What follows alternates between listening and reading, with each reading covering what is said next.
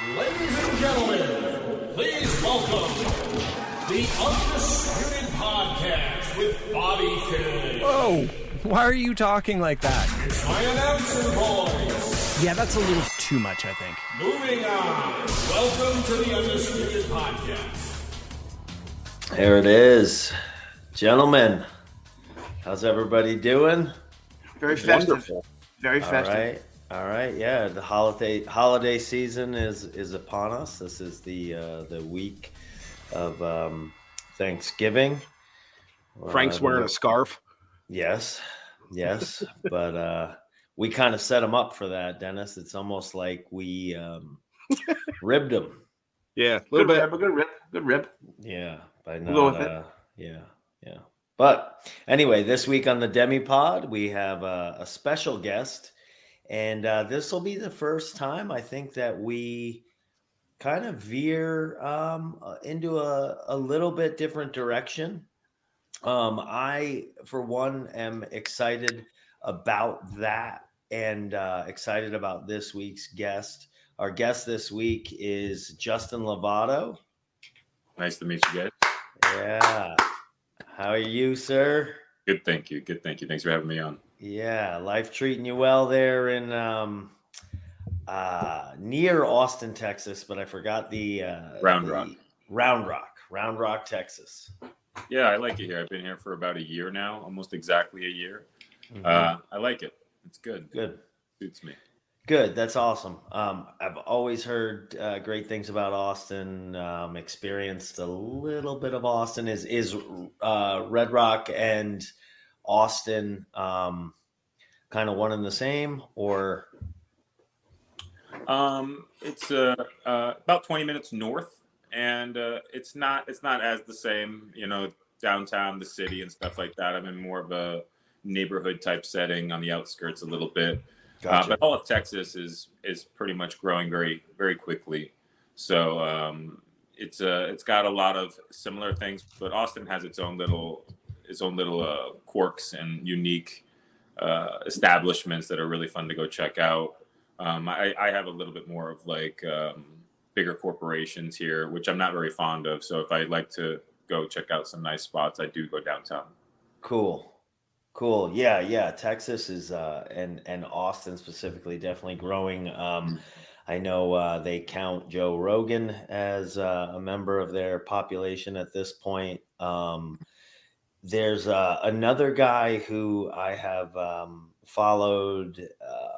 He's in, I don't know, not the same realm at all, but similar.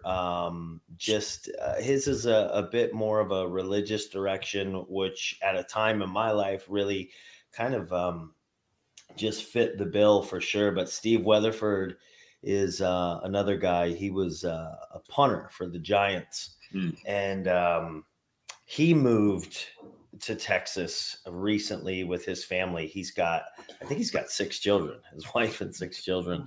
And they moved. It might be Austin, but no, you know what? It's not, but it is somewhere in Texas. So you're right. Like Texas is growing fast. I heard Austin at one point was compared to like San Francisco back in the day. Like similar vibe. Yeah, I wouldn't know. I mean, I've been to San Francisco. The crime is wild there, and the homeless situation is really I've heard. Where Austin is, it doesn't seem that way at all. It seems very safe here. Okay, nice. Yeah, and the weather is much nicer here than it is in San Francisco. San Francisco is mostly cold and pretty rainy. Cool. Gets hot there in Texas. It does. I realized, though, I actually like the heat. I don't mind. I think because I probably train in it outside the degree, and I do have access to my cold therapy daily. So I think I do okay with it, with those two factors. Yeah, cool. So little backstory as to how this came about. So ironically enough, Mark Bell, who also has a podcast called the Power Project. Mark and I played 1 year of college football, junior college together. And ironically enough, his older brother, Mike Bell, was into pro wrestling, which would eventually become my occupation. I knew Mike Bell also. And in the small world that it was, he was actually linked through my older brother somehow. Anyway, story for another day. But I heard Justin, I heard you on Mark's podcast, and it immediately stuck out to me. Some of the meditation discussion and whatnot caught my ear, and trying to find that peace and things like that was something that resonated with me. And as soon as you mentioned the book, one of the books that had gotten you in that direction, it was Joe Dispenza. I don't remember if it was Becoming Supernatural or yeah, I think so.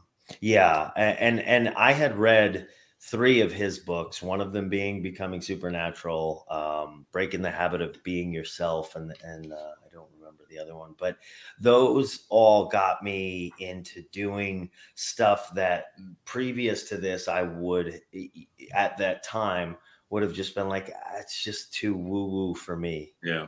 I'm not there. And that was kind of what you guys were talking about. And then when they also, early in that podcast, you guys discussed your background and your time spent in bodybuilding, et cetera, et cetera. And like, I like to work out. It's a happy place for me. So to hear that sort of dichotomy, and to look at you, you're not the guy that somebody would expect when somebody's like, yeah, this is, my yoga coach or my my meditation teacher or whatnot. So, and what really caught me was then hearing some of your commentary on Joe's work, and I had sort of similar dots that I thought I connected. So, I really wanted to have a conversation with you, about that. Very cool. Yeah. So I guess the way that I think we should go into this is, so that's how this came to be. And I certainly want to come back to that, but let's start with you, Justin. Growing up, where you grew up, what you did. I know a little bit of it from the podcast, but please, I don't know about our listeners, and I certainly know Frank and Dennis. They don't pay attention to anything. So, well, my childhood and where I grew up was in upstate New York, a small town called Canandaigua, about 11,000 people. And I grew up playing a lot of sports, a lot of high level sports. It was a sports town where I grew up, very competitive. I got into wrestling, folk style and Greco-Roman while I was growing up. It was a very, very competitive school, which was really good for me. I was in only New York, though, till about 25 years old. And then I made my way out to California. I started getting into weight training, though, around 14, I would say. Mm-hmm. And because of the sports I was in, it was taken pretty seriously. So I would say I was weight training at a high level at age 14 already. I was taking it pretty seriously. And I continued weight training all the way through school. And around 19, 20 years old, everybody kept asking if I was into bodybuilding. At the time, I wasn't. And it was something I really wasn't interested in. But everybody kept asking because of the size and how much muscle I had. So eventually I became a little bit curious about it, and I started competing around 20. And it went really well. I became a natural professional bodybuilder by the age of 21. And I was doing well in the natural circuit. And then around age 25, I decided to move to California because I wanted to compete against the best in the world at the time. And that was out in California. So I made the move to Venice. And I competed for about another 5 years and did well in the circuit. But then I came to the conclusion that it just wasn't very healthy. And it wasn't something I wanted to pursue with the drug protocol and just the food intake itself. And in many ways, it just deprived me from actually experiencing so many other things. So I really lost interest in it after those 5 years. And then I started focusing on longevity and getting back into my athleticism before bodybuilding, which is what I really had passion about, movement and just athleticism in general. Mm-hmm. And that's where I found also my career in personal training at the time. And I realized I had a unique gift of what you can call holding space for individuals. I wasn't really training people that were in the bodybuilding or in the fitness community. I didn't find interest in that. I found it pretty boring training people in the industry. So I found myself gravitating towards people who wanted to train for the love of themselves, to take care of themselves, to be healthy for their children and stuff like that. So that was kind of like my niche when I was in Venice. And yeah, over the years, I was always told by many people that I just felt safe for them to be around. And so that was something that kept coming up throughout the years of personal training. And then as I started doing my own, I guess we can call conscious work, a lot of my PT clients saw a shift in myself as I was getting into meditation and breath work and plant medicine and stuff like that. And I would obviously share with them what I was experiencing, and then they became curious. Sure. Yeah.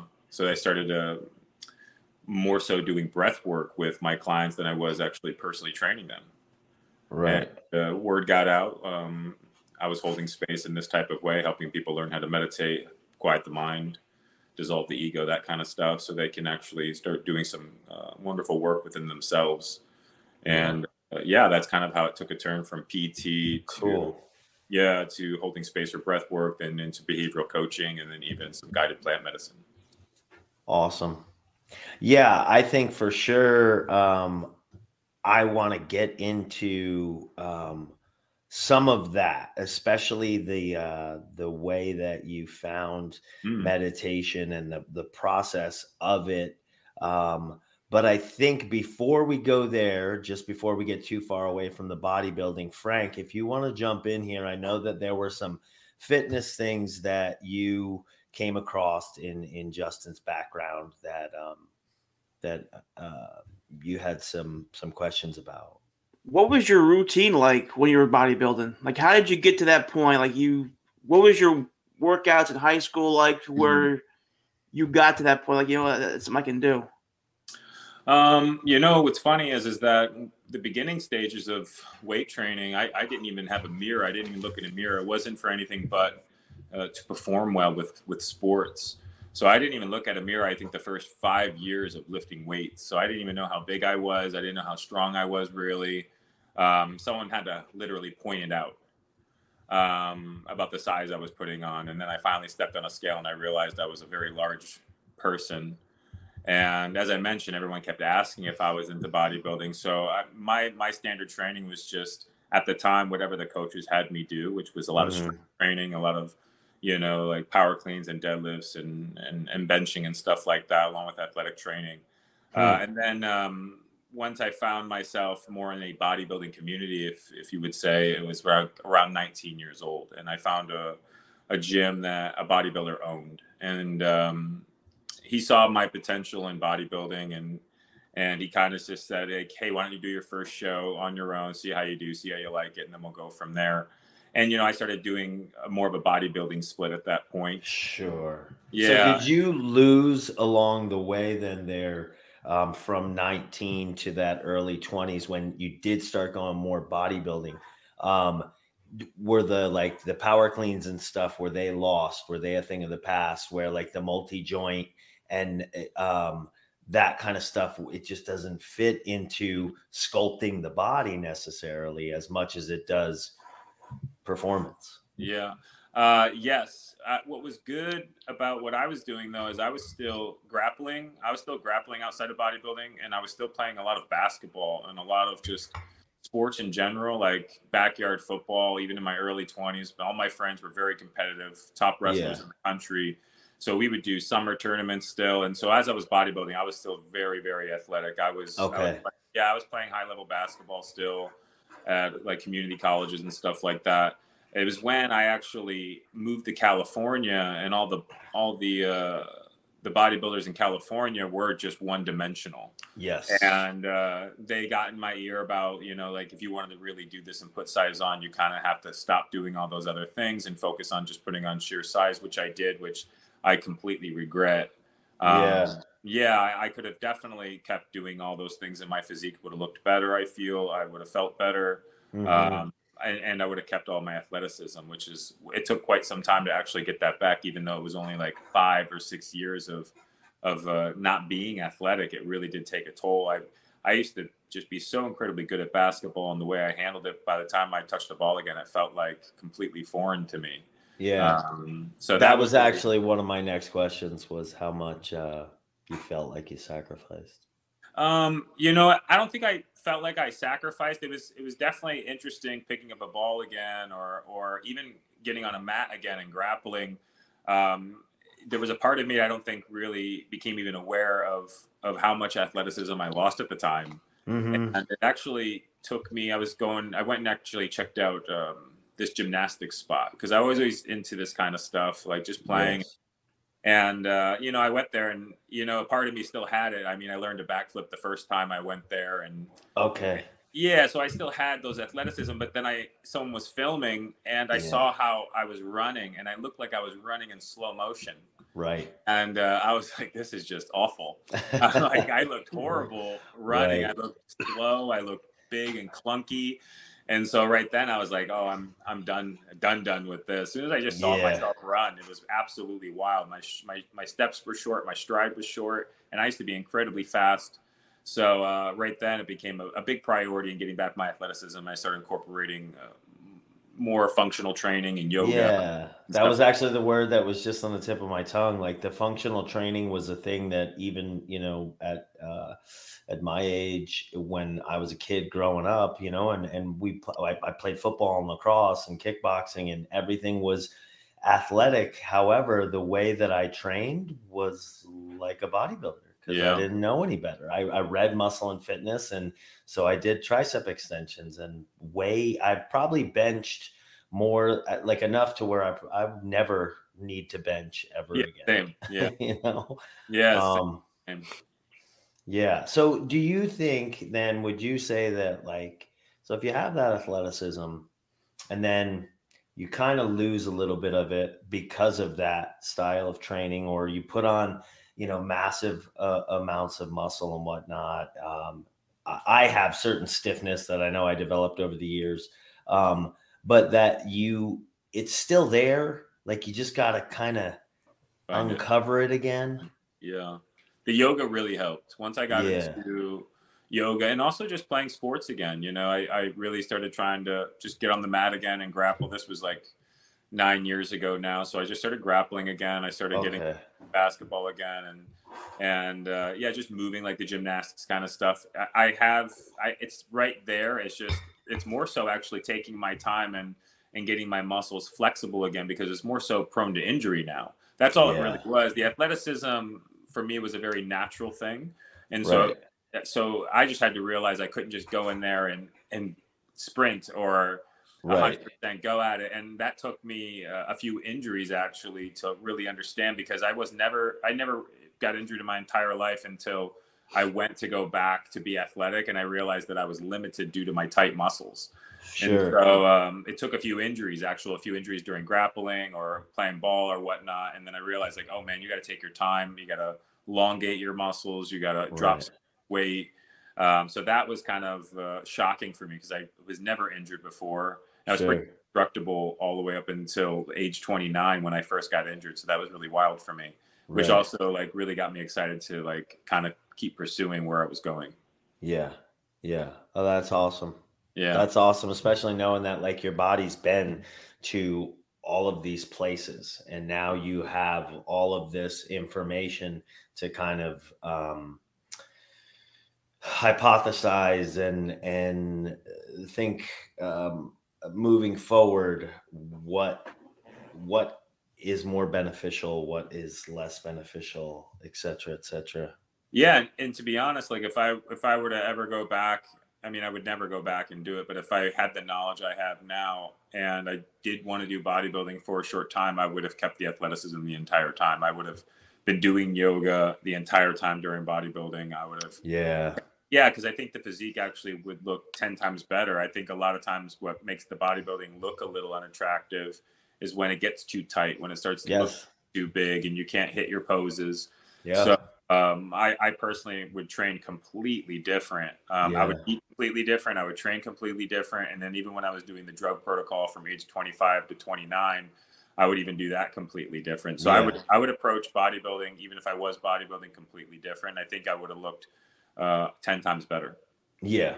Yeah. I think that more symmetrical.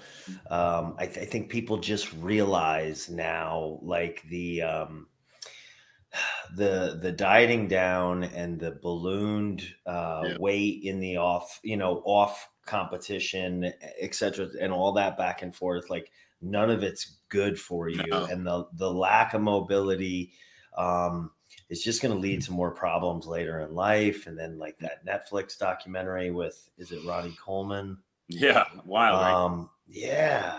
And when I was a kid, He was a the beast. picture but the picture of health, at least the idea of what most people would have thought of, was like, Right. oh, well, yeah, like a bodybuilder. Meanwhile, like there's in certain ways, certain perspectives, if you look at it, there's some of the most unhealthy people on this planet For sure. because of what they're putting their body through. And I think Arnold back in the day, he never did off season. He actually got off everything and got small every off season. Really? Get back on. Yeah, if you ever look at like how he actually prepped, or he would barely be even in the gym. He'd be enjoying the beach.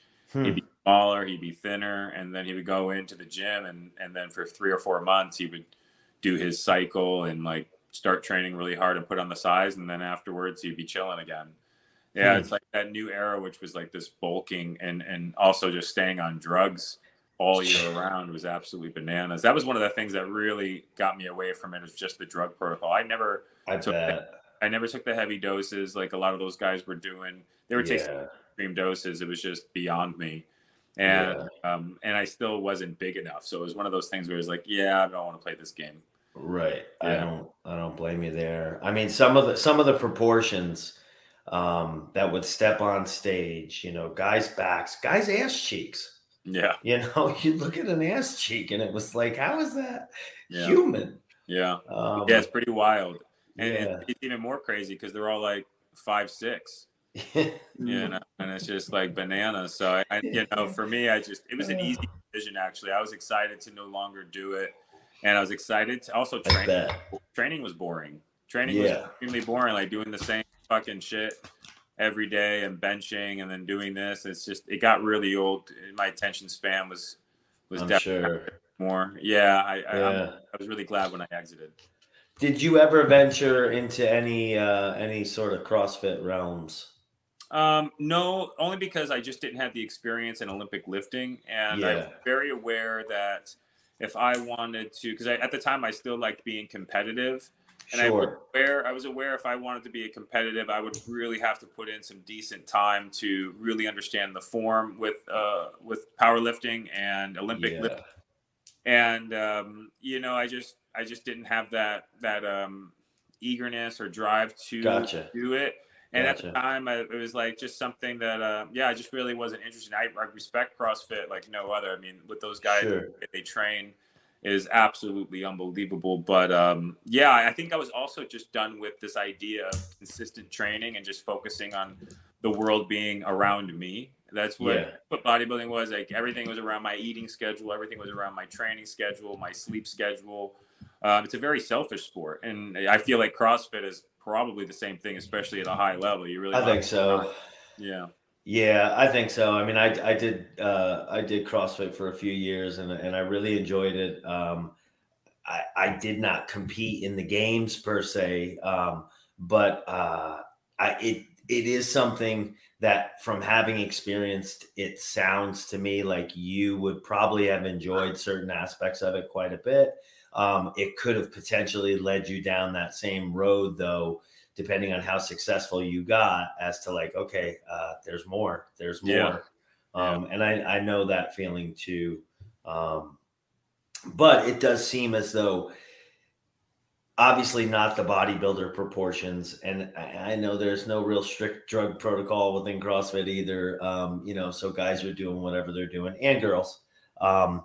But it seems like they've at least slid the balance a little bit more towards function while still looking, some of these guys, like, I mean, they look like they could step on a stage and compete, just pure aesthetic. Yeah. But yet they can do muscle ups and climb a rope and carry a very impressive dead body or whatever they do. I actually had the pleasure to go to the CrossFit Games this year. It was right behind my house, right here in Round Rock. Oh, that's awesome. It's at Dell Diamond. One of my friends wanted to go, so we got tickets. We went mostly to check out the strongmen, but it was nice to see the CrossFitters and stuff like that. They're incredible. Yeah, I mean, I just the amount of dedication to train as hard as you can every single day, and also just unorthodox training, because you never really know what you're going to be doing in the event. Part of the so which I think I would be more inclined to. I like the surprise kind of stuff, and I'm pretty good at doing most things, so that would be a fun aspect of it. But it's just a wild sport. It is. It really is. It really is. So, Frank, was there anything else that you were thinking fitness-wise? I was actually curious. Calories. What's like the highest? 8,000? Yeah. Yeah, it was at one point. How much did you weigh? I weighed 298. Oh my God. So I decided to play the big card for 1 year. I remember because everybody kept saying, I mean, I competed on stage pretty big. I was right around 256 on stage. Dieted down. Yeah, dieted down. So body fat percentage is where at that point, at that weight? Probably around 5 or 6, I would say. Holy shit. Wow. And then I decided to do 1 year where I was like, all right, let's try to do like this massive calorie gain and this huge bulk. And it was probably the worst decision that I ever did, because it really did just mess up my gut. It made my waist big. I was ugly as fuck. It was absolutely wild how ugly I was. And just so unhealthy. And to be honest, like I didn't really improve the entire, my body, I think, was so incredibly stressed. And at that time it was like this bro science bullshit where, you're eating before bed. They telling you to wake up and eat in the middle of the night, which is my God.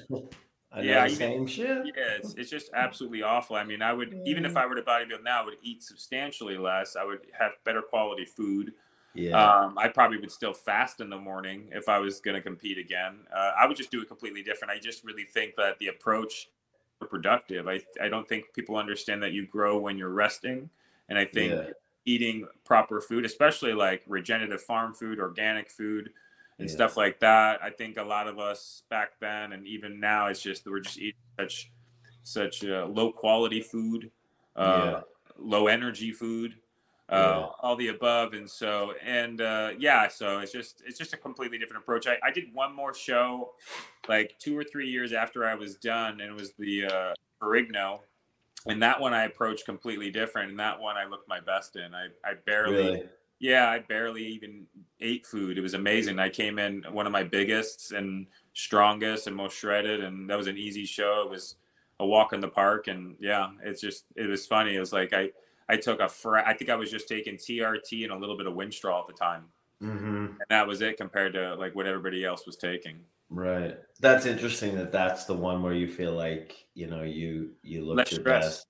Yeah. And yet all the other time you were doing what you were following protocol. You were working hard at this thing, sacrificing and doing the things that you thought you were supposed to do. It's just that in hindsight, those things that you were doing, you're like, no, they probably weren't the best thing.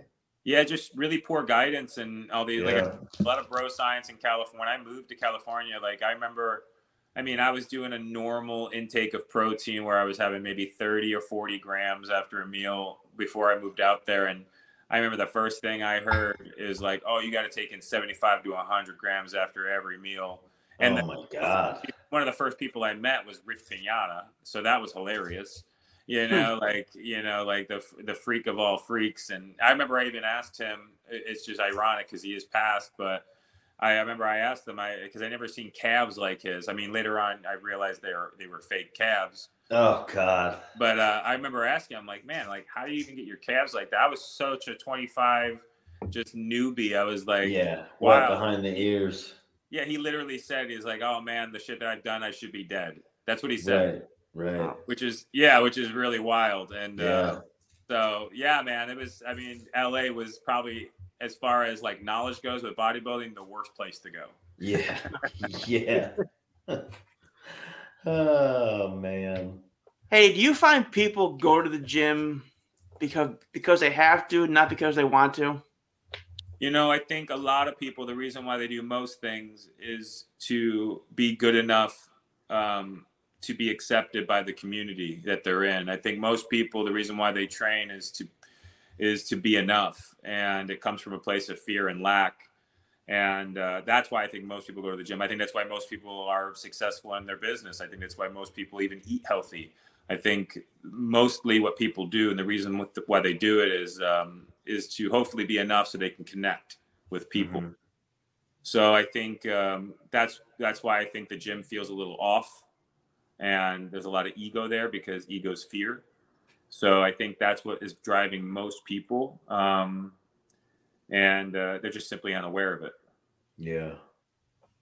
Yeah. I feel like, you know, the last few years, awareness is one of those words that for me,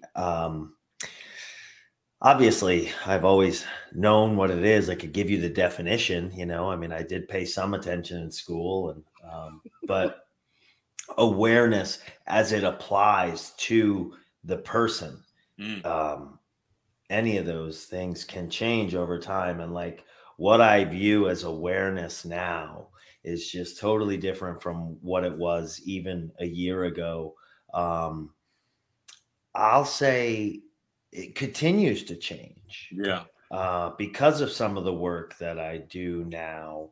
And I'm willing to do that. Like I was just ignorant to most of my life. I think we all were, you know, I think a lot of times that most of the time we're completely unconscious, right? And what we're talking, like awareness is always something that is kind of shaping and shifting because we do become more aware of things. But like I guess you can get into like the definition of self-awareness. What is self-awareness, right? And there's like one hardcore definition of self-awareness. And my personal definition is understanding that you're not the human thinking mind, that you're not the person. Right. And that's kind of a wild concept for people because most people identify as the person, as their mind, as their thoughts, their emotions. And so 100%. My definition of enlightenment is understanding that you're not the person. And that's true self-awareness. So if you're not the person, what are you? That now, okay. You're a soul is what Good you answer. are. You're a soul living inside of this human body. Yeah, sharing the experience. Yep. Yeah, and that's why I think most people suffer because they identify with the person, the human mind, and this human mind is deeply conditioned through fear and lack. So if you identify with this person, it has limitations, it has conditioning, it has stories and beliefs that simply aren't true, that limit it in all the different ways. And so as you become more conscious, you become more aware that you are more. And then you can help guide this person with all of these limited beliefs and conditioning to also space through things like meditation and breath work. Mm-hmm. So now at this point, Justin, would you say the breath work, because I've, did some backgrounds and some researching, and then I actually listened to the podcast again from the Power Project and looked up some other things like, so the breath work is one of the things that you do most of at this point, correct?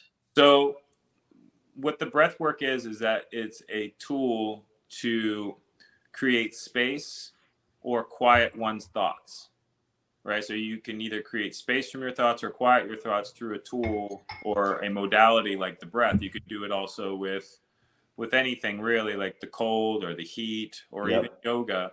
right? Essentially what we're talking about, creating presence. So how can we create presence for the mind? Because right now most people suffer because the mind is consistently running. It never stops, and most of it's intrusive thoughts and fear-based thoughts and lack thoughts. And so most people are living in their thought movie all day long. Consciousness is being pulled into the thought movie all day long, and the person suffers. And so breath work is a wonderful tool to create this space from the thoughts, or even quiet the thoughts. It does a few different, I think it's the best thing out of all the tools or techniques, because moving tremendous amounts of energy around with the breath. So you're removing a lot of excess energy that's stored within your body and mind. And then also you're giving your person, your mind, something to focus on, like the breath. And so it's almost like giving it a task, right? Because it has to have something on it. So it's becoming more and more present. And so the combination of moving and releasing energy with this task of the breath, focusing on the breath, you can create this level of presence for your person, aka consciousness. Presence is consciousness, right? So then what you're doing is that you're giving your person an opportunity to essentially receive a download from consciousness. So whenever you become present, it's essentially like you're opening up a portal, if you will, for an original thought or consciousness to flow through. And most people don't have an original thought or consciousness to flow through because their mind is completely going a million miles an hour.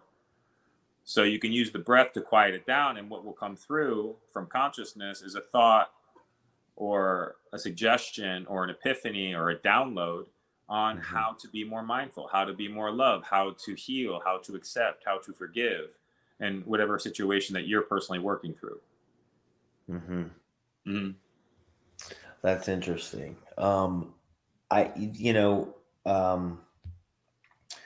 Presence is another word, along with awareness, that I feel like has taken on a whole different meaning in my life personally. So when you talk about the presence that you're achieving through the breath work or some of these methods, I know, like, so Joe Dispenza, when I was reading that book, that was the first time I gave like an honest, earnest effort at meditation. Nice. And I had gotten at that time, things were different in my life. I was my wife, my now wife, we had split up, and it was just me and work, and eventually a dog. So like I threw myself. I was going through a pretty rough experience at the time, so I threw myself into the Joe Dispenza books, and that work became like my everyday. And so some of these downloads and whatnot that you talk about, and this is also why so much of that interview caught my attention, and why I reached out, was because a lot of those things that I would have been too woo-woo for me at one point, I was telling other people about them because I had experienced them on a low level where, like, and I'm a checkered enough past that I've experienced some drug use and stuff. And there were things that happened on psychedelics that some of these meditations, I feel like I scratched a little bit of something similar and was like, wait, no fucking way. Yeah. That can't be. Yeah. And then the more I did it, I didn't get to a point where I could produce it or manufacture it, but it would happen on a fairly regular basis to where I was like, I can't deny this. There's something. Yeah. And the more I read Joe's work, and I at the time started to kind of find my religious faith journey. I was raised Catholic, so I was very turned off to religion for a long time. Same. Yeah. And then I found Christianity when I live in Florida now. And when I moved to Florida, and then I was going through this rough patch, I went to a service, and that kind of started my journey. And it happened around a similar time that I'm reading the Dispenza stuff. And it always stuck out to me that Joe never really talked much about religion. But when he would talk about the quantum field and that inner, and then I started to read the Bible around the same time, and they would talk about the Holy Spirit. And I was like, wow, just saw a lot of crossover. Yeah, correlation for sure. Yeah. And I'm thinking these things are similar. Mm. And then as time went on, the more I got into both separately, the more I started to form the opinion of they're not similar. They're the fucking same thing. Yeah. Joe doesn't attach religion to it because religion can be so divisive. Yeah, religion is dogmatic in many ways, right? Mm-hmm. Most religion is pretty dogmatic. And yeah, prayer is meditation. Yeah. Right? Mm-hmm. Prayer is meditation. And I think,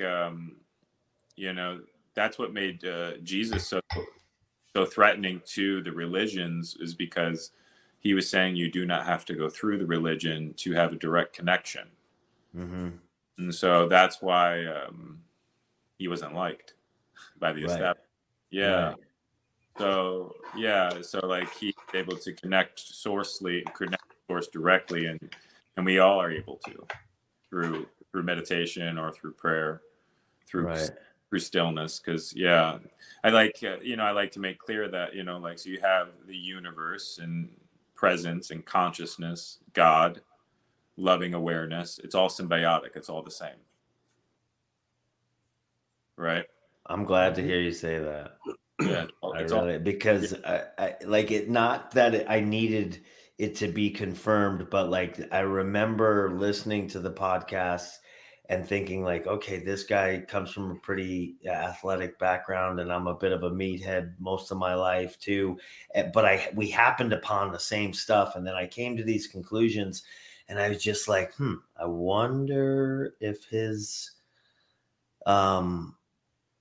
thoughts on it would be similar, and they seem to be.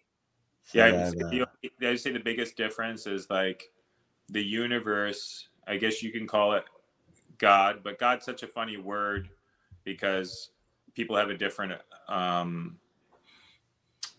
on that word when they hear it. So like most people see it as like powerful or egoic, even if you say I am God, right? Or God is within me. It's more so about divinity and perfection and perfect, infinite, and we're all connected to that if we know how to connect to that. Remember that we are. And so I think that's the big difference. I think within the dogmatic religions is based on judgment. Most religions have this judgment, and the universe doesn't judge. Right. There's a big difference there. The universe doesn't judge. The universe is just experiencing itself. Like my definition of enlightenment is the universe is experiencing itself through you, through me, through trees, through rocks, through different levels of awareness, all at once, all the time. Wow. Yeah, even through this space right here where there's no matter, even the blackness that's in outer space, the sun, it's just different levels of awareness, consciousness. Everything is interconnected. There's nothing solid. Everything is moving. Like your countertop isn't solid. The rocks aren't solid. Atoms, right? And so everything is moving. Everything is connected. And so if you get still enough, you can connect to everything, the oneness that is the universe, that is that is infinite. And so that to me is God. That to me is the universe. And we are a part of that, and we can become one with that through extreme levels of stillness, presence. And you can tap into the knowledge of it. It's infinite. That's why you have some people that go back in past lives. It's because we are all one. I am you, you are me. So if you become still, you can even have a memory of something else. Right. That might not even necessarily be your memory. Well, it's yours, but not yours. Right. Because we are one, right? It's right. Like it's all one collective, but we're all experiencing it separately, but it's still one. Huh. Yeah. Wow. Well, it would be your memory, but it would be from a past life experience. Yeah, past life. Yeah. Yeah. Yeah, boys, please jump in here. If you've It got anything that's kind of in the process of the conversation, anything that's jumped out at you, please. Well, it's crazy when I was listening to the other podcast as well and listening to Justin talk about his presence and his grounding, being able to working on healing himself through basically meditation. There's so many. I actually am part of a podcast as well that does. It's a psychic podcast, and we kind of delve into everything from paranormal to self-awareness, self-healing, stuff like that. And then I heard you talking about a shaman, which I know a few of. And basically I would say with the healing that you do, would you consider it Reiki?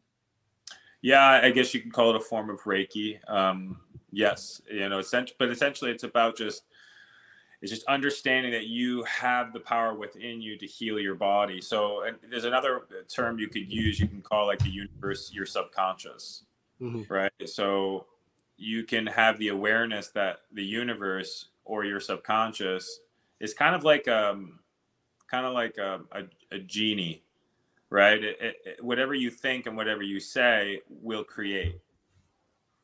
Okay. So like if you think intrusive thoughts, bad thoughts, the universe doesn't favor good or bad. Your subconscious, aka the universe, doesn't favor good or bad. It takes you at your word. It takes you at your thought and what you say. And so once you understand that you can wield this energy, wield this divine infinite power, you start paying attention to where you put your attention, your energy, your thoughts, and the things that you say. So I can be very aware that the universe is always listening, that my subconscious is always listening. And if I have something, say, wrong with my body, I can speak this.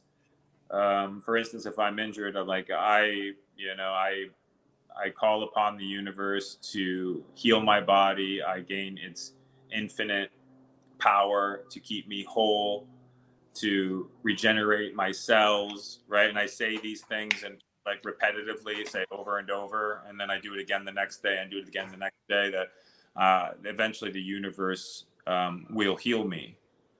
And it really depends. The speed of this really depends on your belief and or faith in the universe. So the more you believe, the faster the manifestation. The less you believe, the longer. That's why they always say too, is like never end anything with a negative saying, always correct it. Because if you do something negative, that goes out into the universe and the universe will create that. Yes.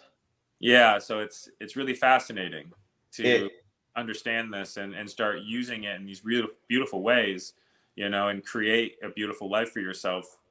And you really completely live in a different reality.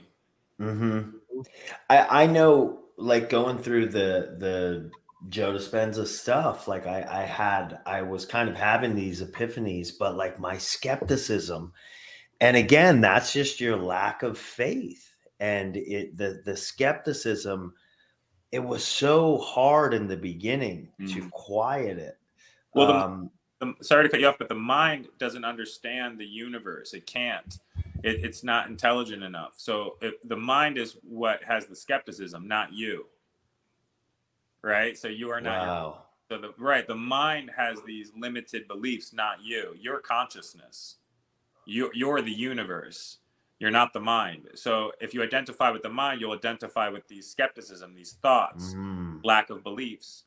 And so at first, when anybody gets into this work, it's incredibly hard because one, they identify with the mind. So then they identify with their limited beliefs.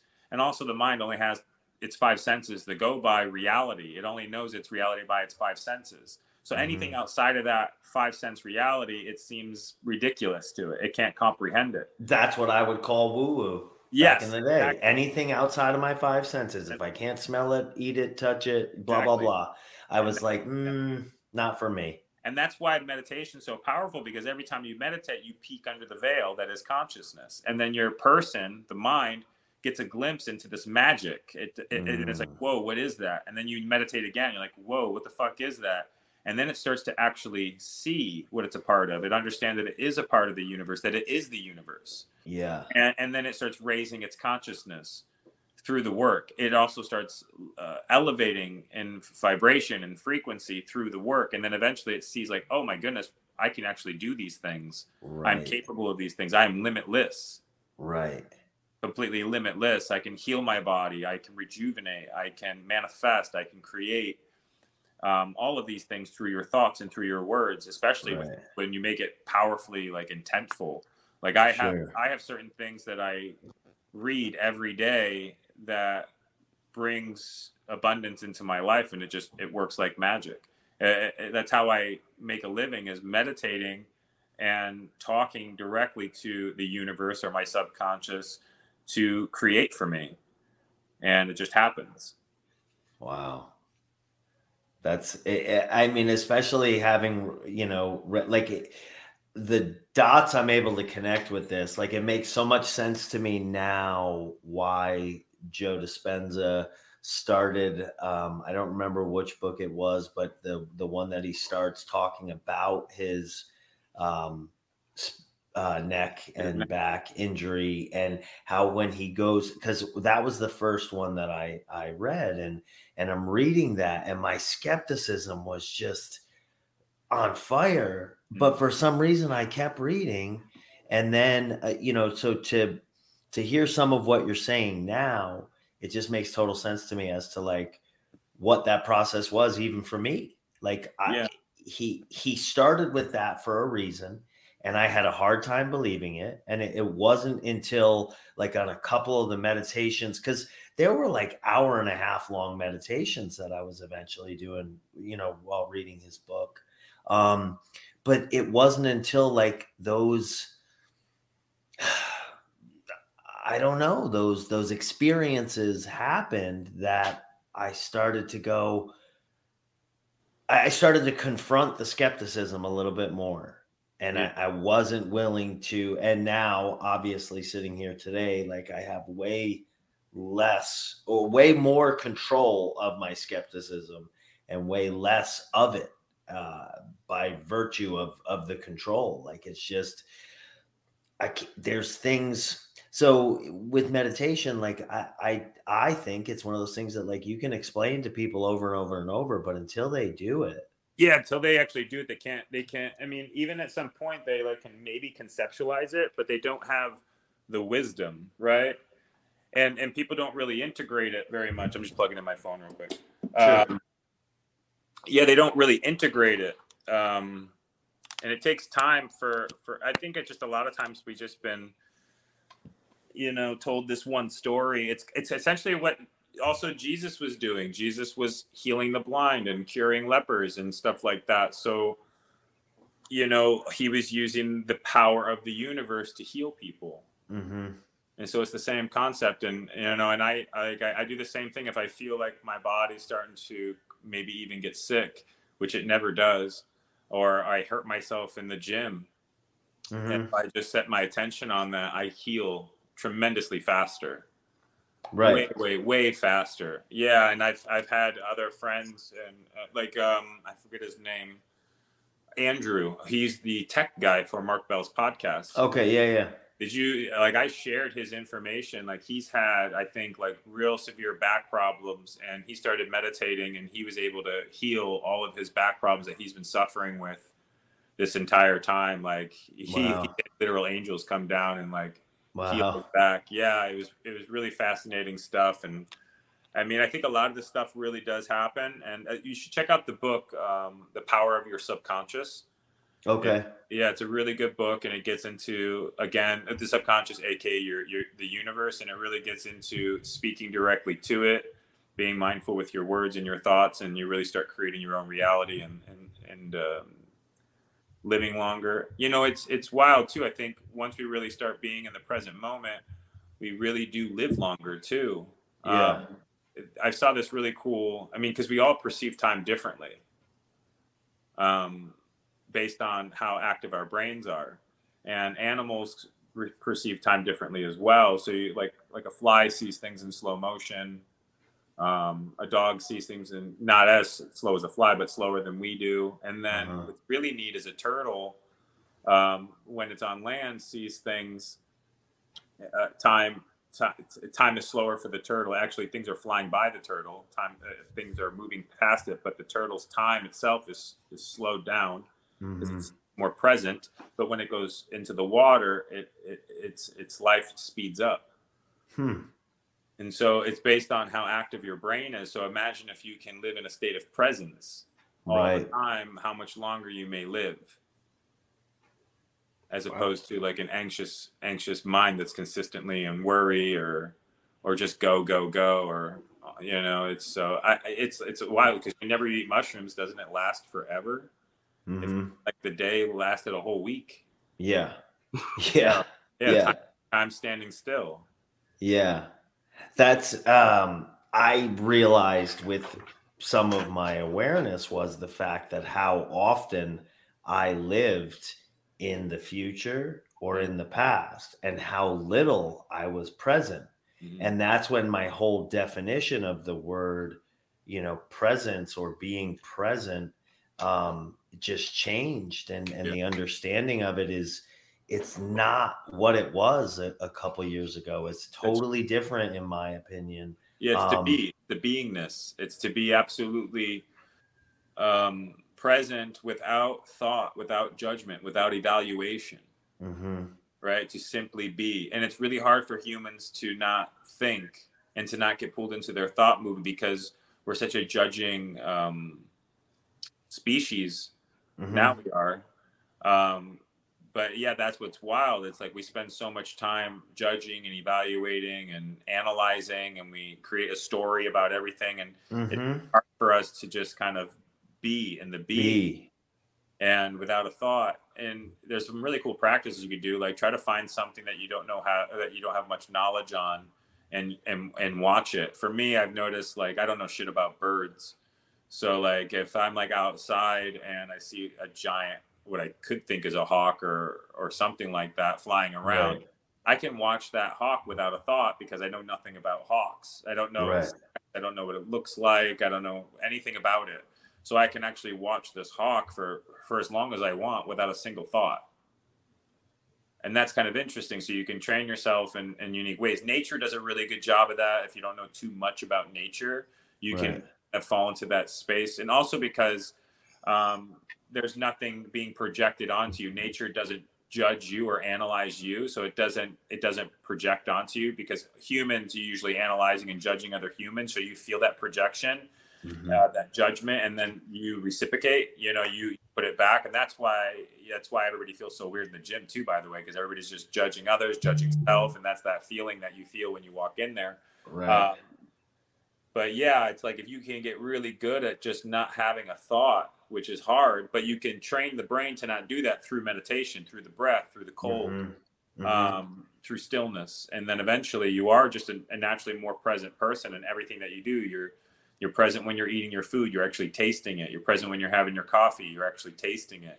Or when you're going to the bathroom. Most people are on their phone when they're eating, when they're going to the bathroom. They're really never present. They're on their phone when they're walking from one room to the next. And so most people are just completely addicted to stimulation and instant gratification. And presence is not even a concept. Right. You're just, I thought it was your quote, and it was probably on the Power Project podcast, but was, you're just feeding the avatar. Yeah. Is like, I think, like I said, I think the reason why most people have a tough time stepping out of these poor behaviors and really start making powerful changes in their life is because they can't grasp enlightenment. And that's the identifying with the person. If you can really step outside, and I like to use the term my person. Every time I talk about my person, I say that term, my person. Like, oh, my person is hungry, or my person is anxious, or my person is upset, because I am not the person. You can start creating this space from my thoughts, because you are not your thoughts. And that's why I think a lot of people have a tough time with the understanding of like, what do you mean watch your thoughts? How do you watch your thoughts and how do you watch your emotions? Well, first is understanding that you're not your thoughts and you're not your emotions, that you're not your mind. And so if you're not your thoughts, your mind, or emotions, whose are they? Well, they're your persons, your avatars, your beings. And so right then you can create a little bit of space from the person, start watching it from the conscious lens. So are you I just want to make sure I'm following correctly here. So if I'm not those thoughts, but those thoughts are a byproduct of the person's life experiences. Yes. His track record is what has kind of cultivated these thoughts. And now I'm running through them. And when I'm not being present, I might be running through, one that hasn't happened yet in the future. Yes. And I might be ruminating on one that happened yesterday that I regret. Yes. And so that was kind of the light bulb moment for me a couple years ago when I started to kind of put these things together, was like this thing that I always considered like, oh, that's just the way I am. That's my personality. I was never present. I was always on to the next thing. It's how I was successful in athletics as a kid. Everything revolved around football season and the next game and the next this and the next that. And then pro wrestling became the same thing. The way that I had my children at the time, and I'd be home with two of my daughters, and they were getting off the bus from school and blah blah blah. But then here I am thinking about the wrestling match that I have the following week in Japan and what I'm going to do and blah blah blah. And I see it now, that behavior, for the mistake that it was. But yet those. Yeah. But yet those things are also what kind of provided me some of the, we'll call success in my life or my career. So it's like you get tethered to them and you learn to trust those processes as like, oh, well, that's what made me successful. So no, I don't want to abandon them, but it also, there's good and bad that come with it. Yeah. You don't have to abandon them. You just don't identify them. There's a difference, right? Like you can still experience being a pro wrestler, but it's not who you are. Right. And so, and that allows you to then be aware that that's not who you are. And then you're not living there all the time. It's the same thing. Like everybody identifies when they were bodybuilding, like I'm a bodybuilder. Like, no, you're experiencing being a bodybuilder at this moment, but you're not a bodybuilder. You're consciousness. Right. If you forget and believe you're the role, then now you're unconscious and you're at exposure to all of its conditioning and limitations and all that kind of stuff. And that's the collective. I think a lot of us are deeply, deeply unconscious, and most people are deeply, deeply unconscious, and we identify with all of our experiences and all of our roles. And that's why we also suffer. Because once that identifying with the role ends, then what are you? And that's where a lot of people end up. It's like, oh, once their football career is up, now what? And they're going to grab something. The ego is the ego that grabs something else. Yeah. To grab onto something else and grab onto something else to find purpose. But everybody has the same purpose. Purpose isn't what you do. Purpose is enlightenment, actually. Purpose is understanding that you are consciousness, because that's what you're really searching for, is connection, which is presence, which is stillness. So that's everybody's purpose. That's what's driving you to be the wrestler. That's what's driving you to work out. It's again goes into like, am I enough now to connect, to be successful, to connect? And so that's the illusion, is that you are already connected. It's just you just don't realize it. And it's really wild. And that's what everybody's kind of chasing. That's why they become the doctor. Like once they become the doctor, like, am I enough now? Can I connect? Can I now connect? I'm now successful, for society's terms. Right. I got the hot body now. Am I enough now? Can I connect now? Am I successful now? And that's all ego, Justin? Well, yeah, because it's fear that's driving it, and fear is ego, right? So, like most people, the reason why they do well in school is because they want to be enough. So it's fear. It comes from lack. It's not. It's not because they enjoy school and they actually love doing school and like they don't care what people think. It's to show people that, hey, I'm smart. Can I be accepted now? That's why I said, like, he asked the other day, like, why do you think most people go to the gym? And it's not for health. It's not for longevity. It's not for challenging and being present with their person. It's to look good enough, to be accepted, so that they can actually connect. So it's built on fear. That's why most people, when they accomplish all of their goals, they're still unhappy because they've been going externally as opposed to internally. Because they've always been enough. They just don't realize it. So everything that they're doing is to be worthy. And I know many people like that. I know people that became doctors, and what drove them to go through school and to become a doctor was this fear of, am I smart enough now? And it's the reason why they got a good looking body. It's the reason why they get in relationships. It's even the reason why they have kids. And most people's lives, their whole foundation is built on this fear, and building a foundation like that on fear is very fragile.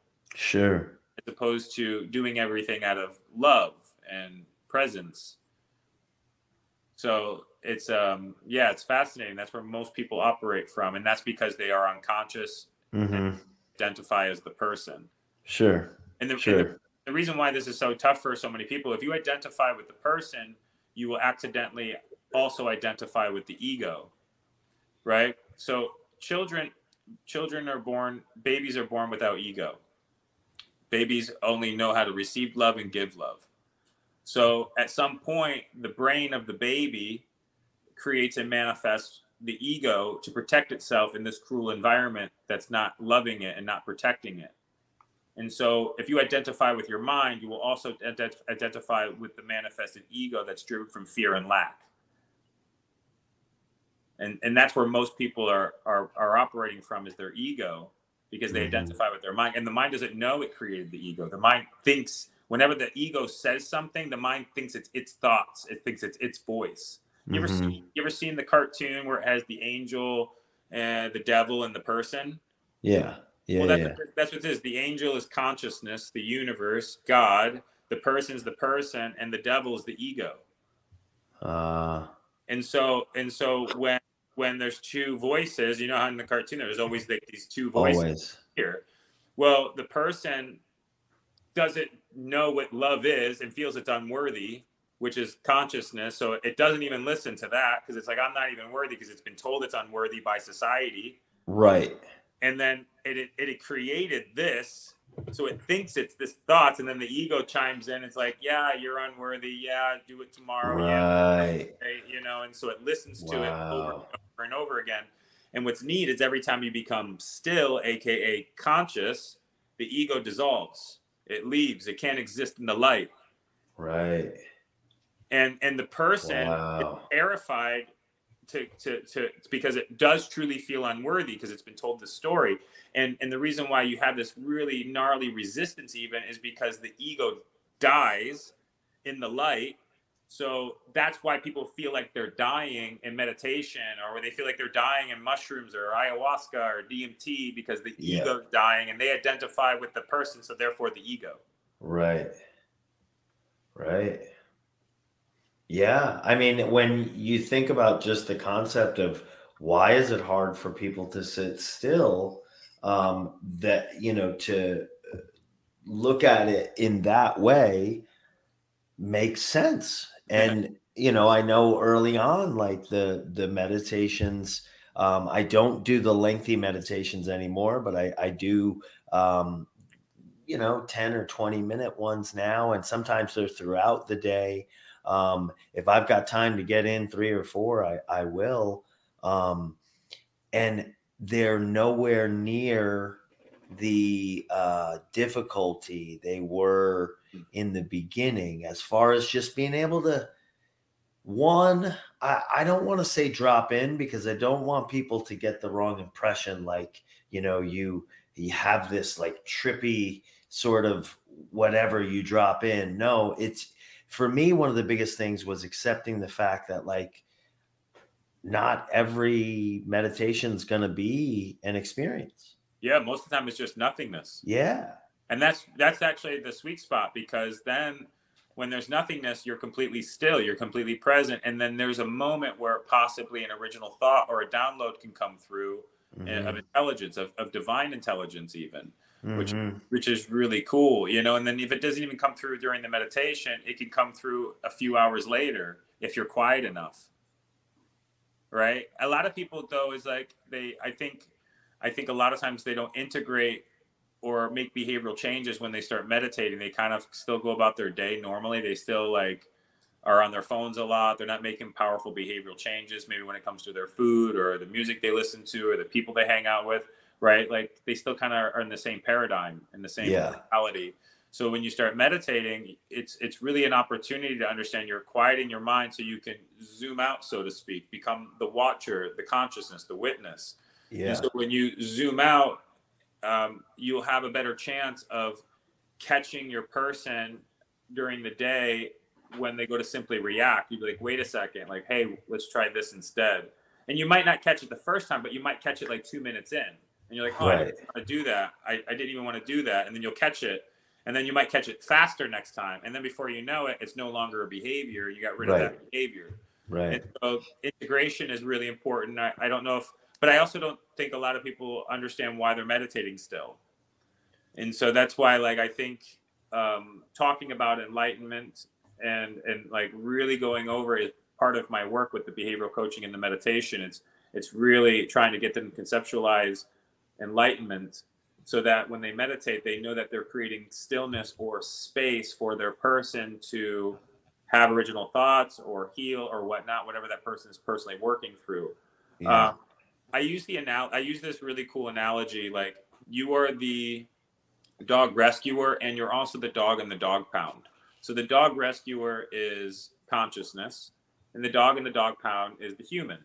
And this dog in the dog pound, aka the human mind, thoughts, and emotions have been conditioned through fear and has really traumatic experiences. It's an abused dog, right? In the dog pound, right? And so here comes the dog rescuer, aka consciousness. And when the dog rescuer consciousness opens up the kennel, that dog doesn't even know how to accept it. It backs itself into a kennel. It may even bite the dog rescuer. Right. It doesn't know. It's terrified. It has all these fears. And you bring that dog home and it pees on the carpet. It chews on the fucking chair. It pulls on the leash. Yeah. And what you need to do, you need to feed it healthy food, give it a warm bed to sleep in, take it on long walks. You got to discipline it. You got to give it structure. You got to give it love. That's what this is when you meditate. And that's what you have to do outside of your meditation is take this person, this sentient being who's been through the ringer, who's been abused, who has traumatic events, who's been told all these false stories, who has limitations. You got to retrain it from consciousness. And so that's what's happening when we do this work. You're both roles, your consciousness and the person. But at some point, you'll start operating from this seat. You'll start being in this seat more, and you'll start raising, because here's consciousness and here's the person's level of consciousness is down here. Every time you meditate, it'll rise. It'll rise. It'll keep rising, and eventually it'll join loving awareness. It'll understand what it is and what it's a part of and what it can do and how it can create. Yeah, and it removes all of its fears. It understands this. It just takes time for the monkey to figure it out. He doesn't know, right? And that's really wild, you know. And I love my sentient being. I love my person. It's divine. It's perfect. And he's had these bullshit stories. And so how can I show him love? How can I hold safe space for him? And that's through breath work. That's through the cold. That's through eating healthy. That's through exercising. But with powerful present intentions. Like, I don't work out for anything else but to connect to my person. I don't do meditation for anything else but to connect to my person. I don't do the cold plunge for anything else but to connect to my person. Nothing else. To be present with him so that he knows I'm giving him the love and attention that he needs. And you really start operating from consciousness, from this higher self. And you more so end up guiding your person right? Because that's what a shaman is. A shaman is the conscious higher self guide holding space for you during a ceremony. Right? Eventually, you can hold space for yourself as your higher self during a ceremony. Right. Okay. Wow. So anytime your person feels anxious, talk to them. Be like, hey, like, what is that? What are you feeling right now? You're anxious. I can feel you. Well, let's go stand on the grass right now and soak up some sun. Well, come on, let's go. And you actually talk to him. It's just like a dog. He's beautiful, you know. And you bring him out, you get him in the sun. Like, see, man, doesn't that feel better? Right. Doesn't that feel better? And then he's gonna sometimes be really good at manipulating consciousness and get pulled in, you know, through the phone. Right. Be like, right. oh man, put down your phone. And he's Yeah. like, yeah. And then he'll even try to barter with you. Yeah. He's like, I'll start Monday. And you're gonna be like, no, we're starting today. Right. Right.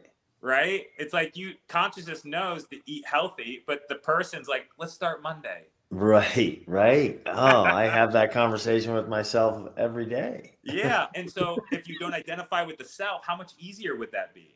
Yeah.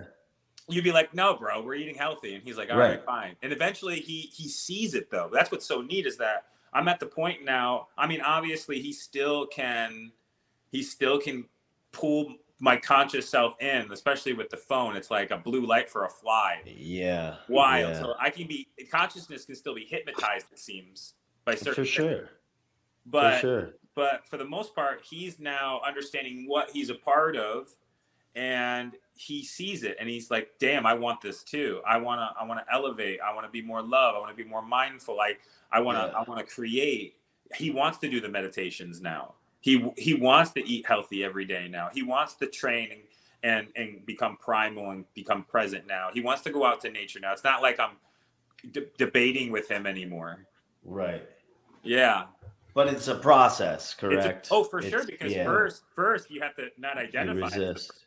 Yeah. Then that takes forever to like really like wait a second, you know, and then you have to then do all the work. You have to make all the behavioral changes. It's essentially it's a rebirth. It's an awakening. Yeah. Yeah.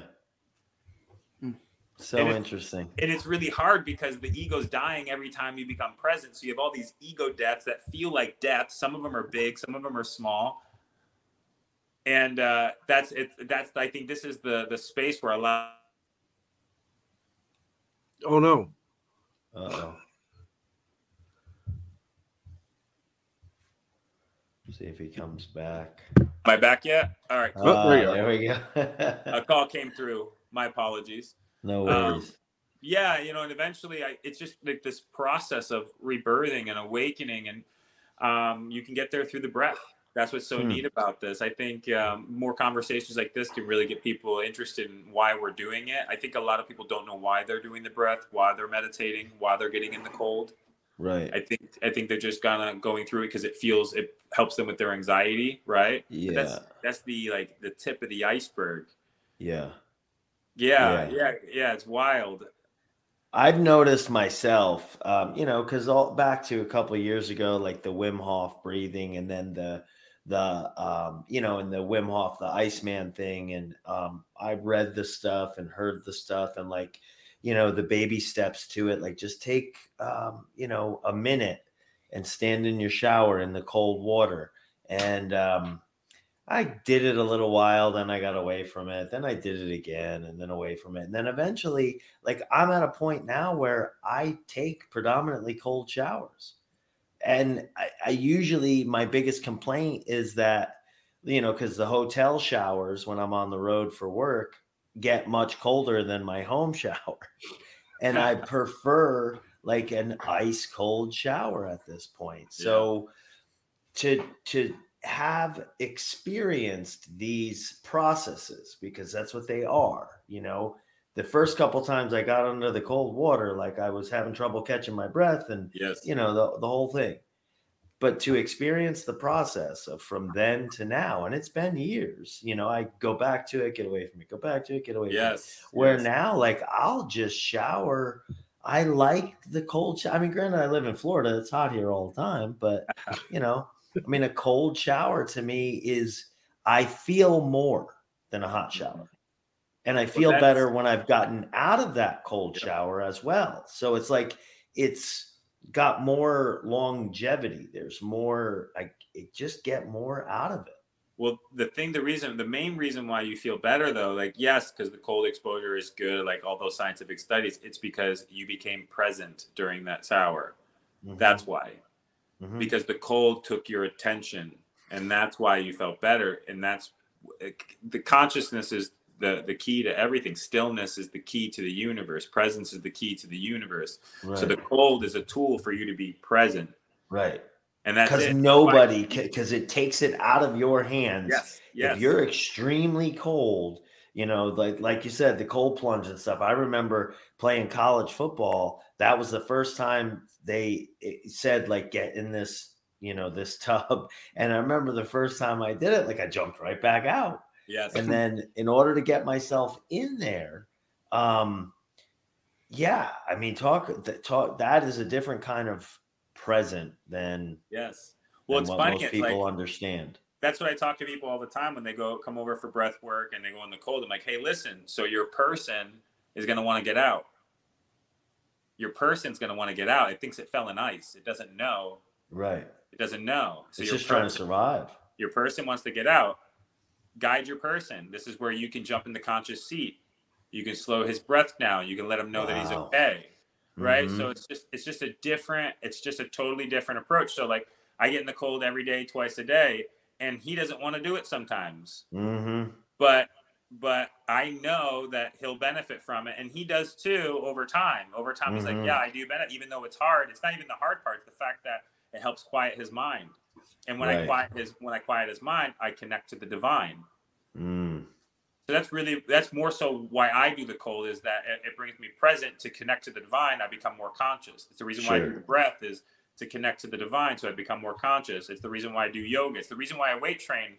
Like back in the day before there were phones and all these type of things, when you trained, you actually connected with your human. You would even talk to him like, let's go, let's get this squat. Yeah. Right? You would say that to your person. This is what it is. So you would motivate him. Come on, man, you got this. You got this. Let's go. Get under the weight. You got this. You're amping up your person. Mhm. And then it's really interesting to think about why is that so accepted as, oh, well, that's what I used to do, and why is talking to or talking about your person as if they are, why is that so strange? Well, I think a lot of people, again, because I think if you identify as the person, you really are identifying with its five senses. And I also think the world is predominantly left brain, especially men, and now women more than ever. So I think, and it's done that way on purpose. So we are less mystic, we are less spiritual.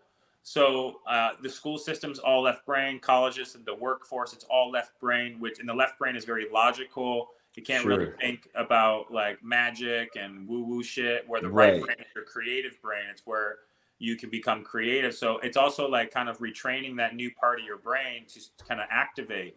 Most men don't really use their right part of their brain, the right hemisphere, very much. And a lot of women have been pulled from their right part of their brain because they're naturally more so in the right.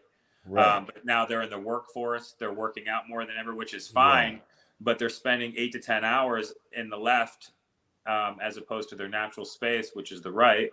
So there's not very much balance either. So it's a really wild thing that most people are only left brain. So and it's created like this issue with polarity when it comes to intimacy, male, female. Yes. You become 100%. Friends. Yes. Yeah, you become friends. I mean, that's the, like, I'm my wife and I love my wife and everything, and that's not where I want to end up, like I almost have grown to a point now of appreciation for some of when we do miss each other, like when we're not vibing, or we're, we don't see things the same way, and it causes some conflict, because I think to myself, like, okay, this may be frustrating as fuck, and you may want to say like, well, Jesus, can you just fucking keep it to yourself? But if that goes away, you're not going to want to fuck either. Yeah. Because you're not like it's coming from, and I don't mean it in such simple terms, but like they come from the same place. Yes. So if we become these like roommates who get along so well and who puts the toilet seat down and blah, blah, blah, like you might kick the legs out of your relationship and not even know it.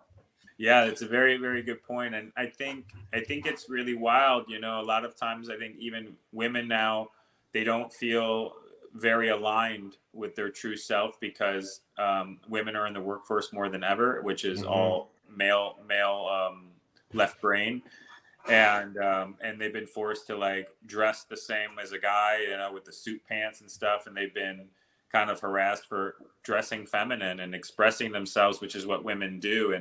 And they've been kind of labeled a certain thing when they do express themselves. And so they've had to mold and change who they are to fit this thing, which screws everything up, like you said. And then oftentimes we don't know how to get our women to shift back into the feminine once they come home from their workforce. And then also women don't know how to like find their feminine again in many ways. And so, and you really do become friends, and the polarity and the duality and the sex starts to drop. So all it takes though is again as an awareness shift. So if obviously like if you both have to work and the woman's in the workforce and she's in this male environment, how can we get our partner to drop back into the feminine when she's home? Right.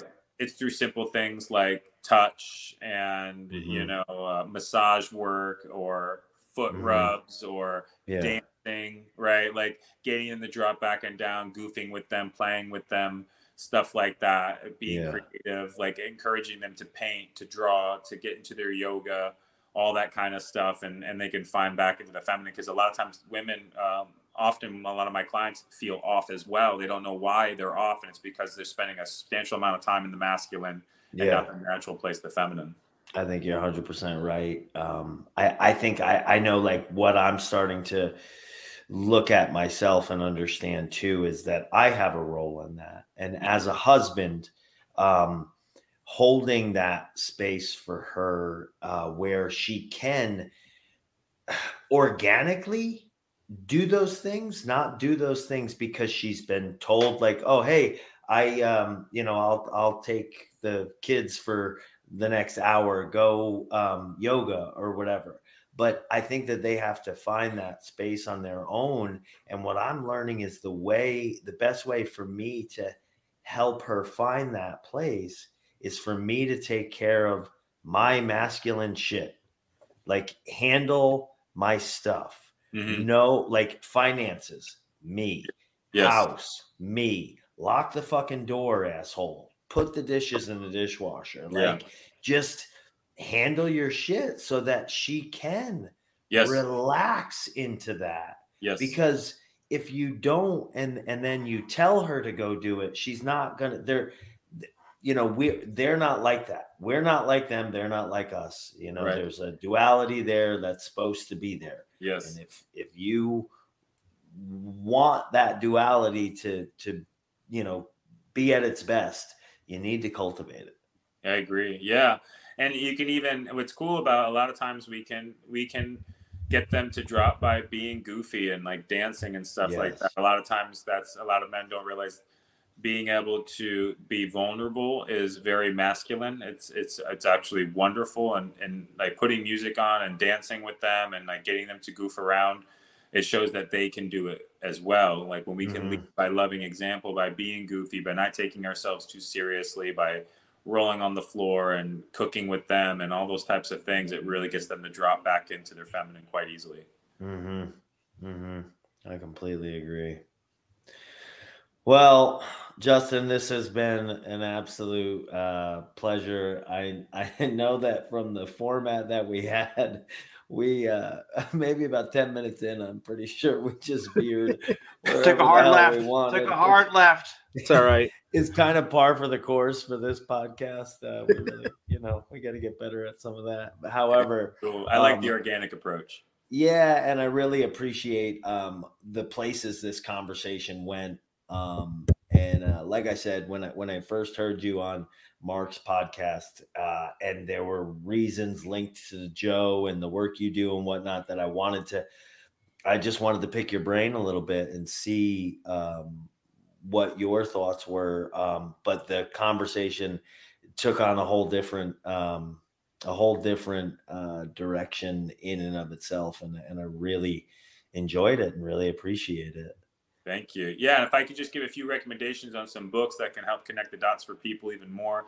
Anything Eckhart Tolle, The Power of Now and the New Earth, be very, very good. He really uses these terms, consciousness, unconsciousness. It's really cool. So he kind of talks in similar ways.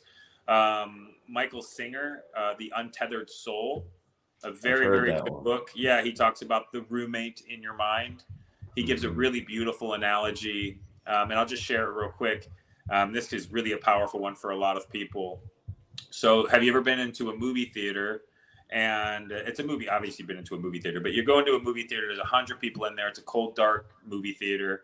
And you sit down and the movie's on, and the movie's so good, you forget that you're in a movie theater. We've all been there, where the movie's so good, you almost like don't feel your body anymore.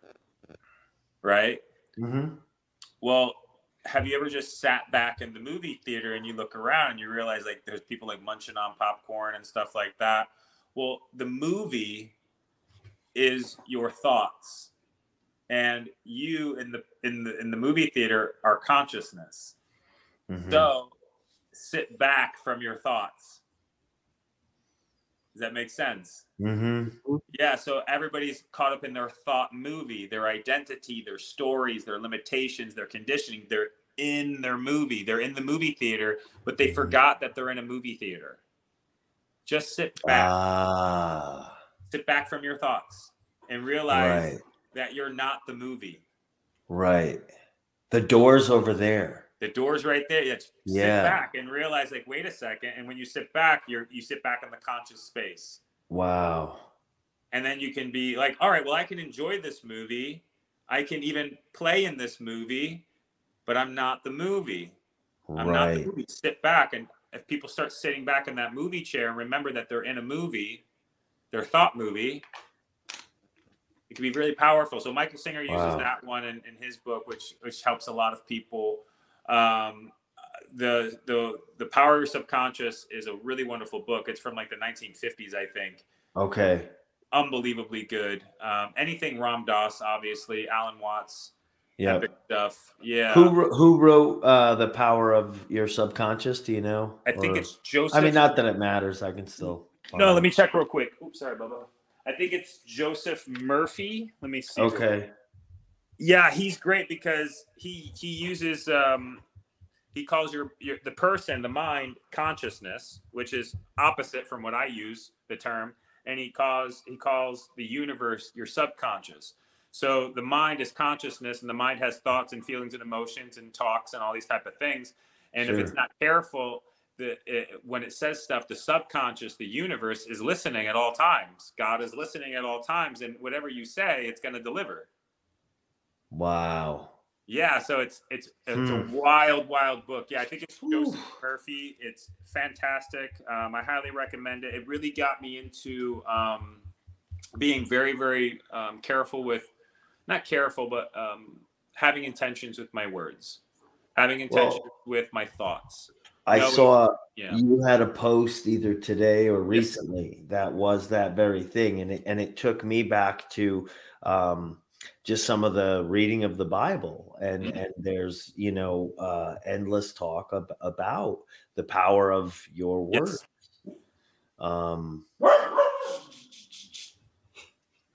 Yeah, so I get that, like I feel that. And that's kind of where you're at now then, Justin, like that you're really kind of and that's as a result of reading The Power of Your Subconscious that got you. I was already doing it, but like everything, like how you reading Joe, and it kind of starts connecting the dots and solidifying like what you're already doing. Like when I started reading this, it was so funny because about 3 weeks ago, or not, maybe 3 weeks ago, I wrote, I see my land, 5 acres. I see, my house. And I was talking about all these things that I see in my future that I'm going to be attracting. And then, like a week and a half later, I snagged this book, and it correlates exactly what it tells you to do is write these things out, repeat it, share it.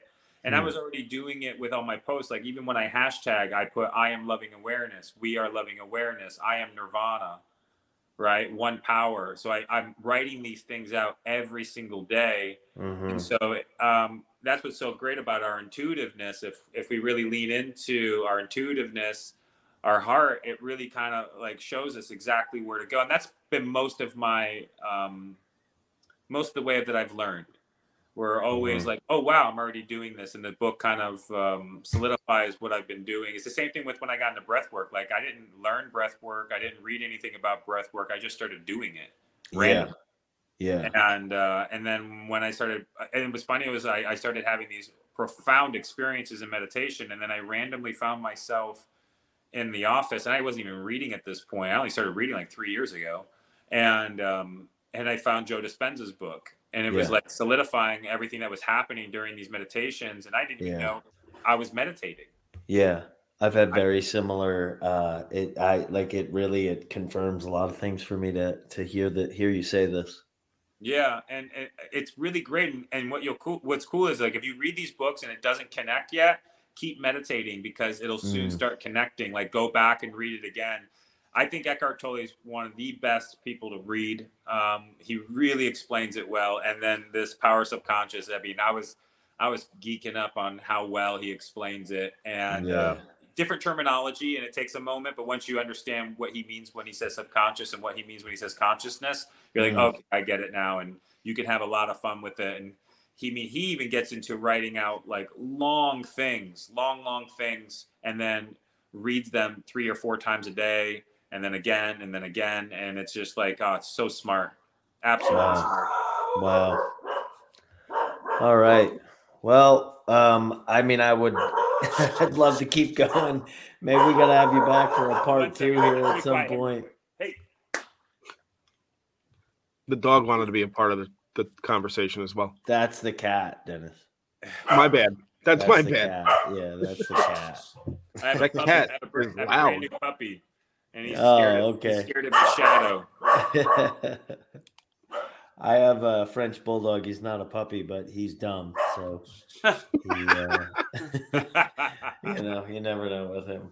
Well, if you guys are ever in Texas or want to come through, even the 3 of you guys ever want to come through and have a fun trip, I can put you guys through a full meditation like I did with Mark and his whole crew. We can always make that happen. And that way you guys can fully experience what I do. Yeah. So anytime. Thank you for having me on. I appreciate it. No, thank you for coming on, man. I wasn't sure, what your schedule was like and stuff, and I was like, screw it, it's a shot in the dark, but see what happens. And you got back to me like within the day, and I'm so glad this came together, man. Yes, so glad. And we'll certainly stay in touch for random things here and there, my friend. This was awesome. Sounds good. Well, it was a pleasure meeting all of you. Yes, Thank you very much. And if there's anything you want to plug right now, Justin, please. Where can they find you? Where can they see you? Hit us up. Hit it up. Yeah, my IG is where most people find me, Justin D. Lovato. And then my other IG is Nirvana Mind and Body. And you can also find me on my website at iamnirvana.org. And I think that's pretty much it. So, I got a bunch of fun programs. If you can't ever make it in person, I have a fully guided programs that are pretty gangster. They're awesome. And then, you can always find me at those locations. So, outstanding. Sounds awesome. All right, guys. Justin, thank you, sir. Thank you very much. Appreciate it. Appreciate you.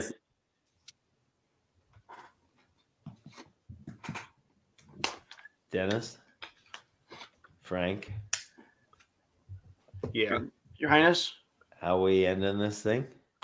However you want to end it. There you go, Frank. Same way we always Frank, do. What do you got? It's just great. This was probably the most fun we've had, just listening to the conversation. And I thank you. Yeah, absolutely. Yeah, Justin, thank you so much. That was awesome.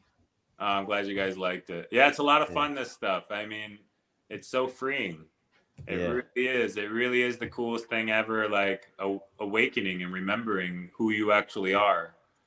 It's really, really powerful. And the whole reality changes. Your whole paradigm changes. It's really quite beautiful. And you really start living at such a level of presence and mindfulness and the world is like, it's heaven. It really is. You no longer suffer. That's the craziest thing, is that you just never suffer anymore, ever. Nice. That sounds perfect. That's good stuff. End it with that. All right, guys. Yes, sir. Thank you, Justin. Thank you, sir. All right. And end it with say goodnight, Bobby. Good night, Bobby.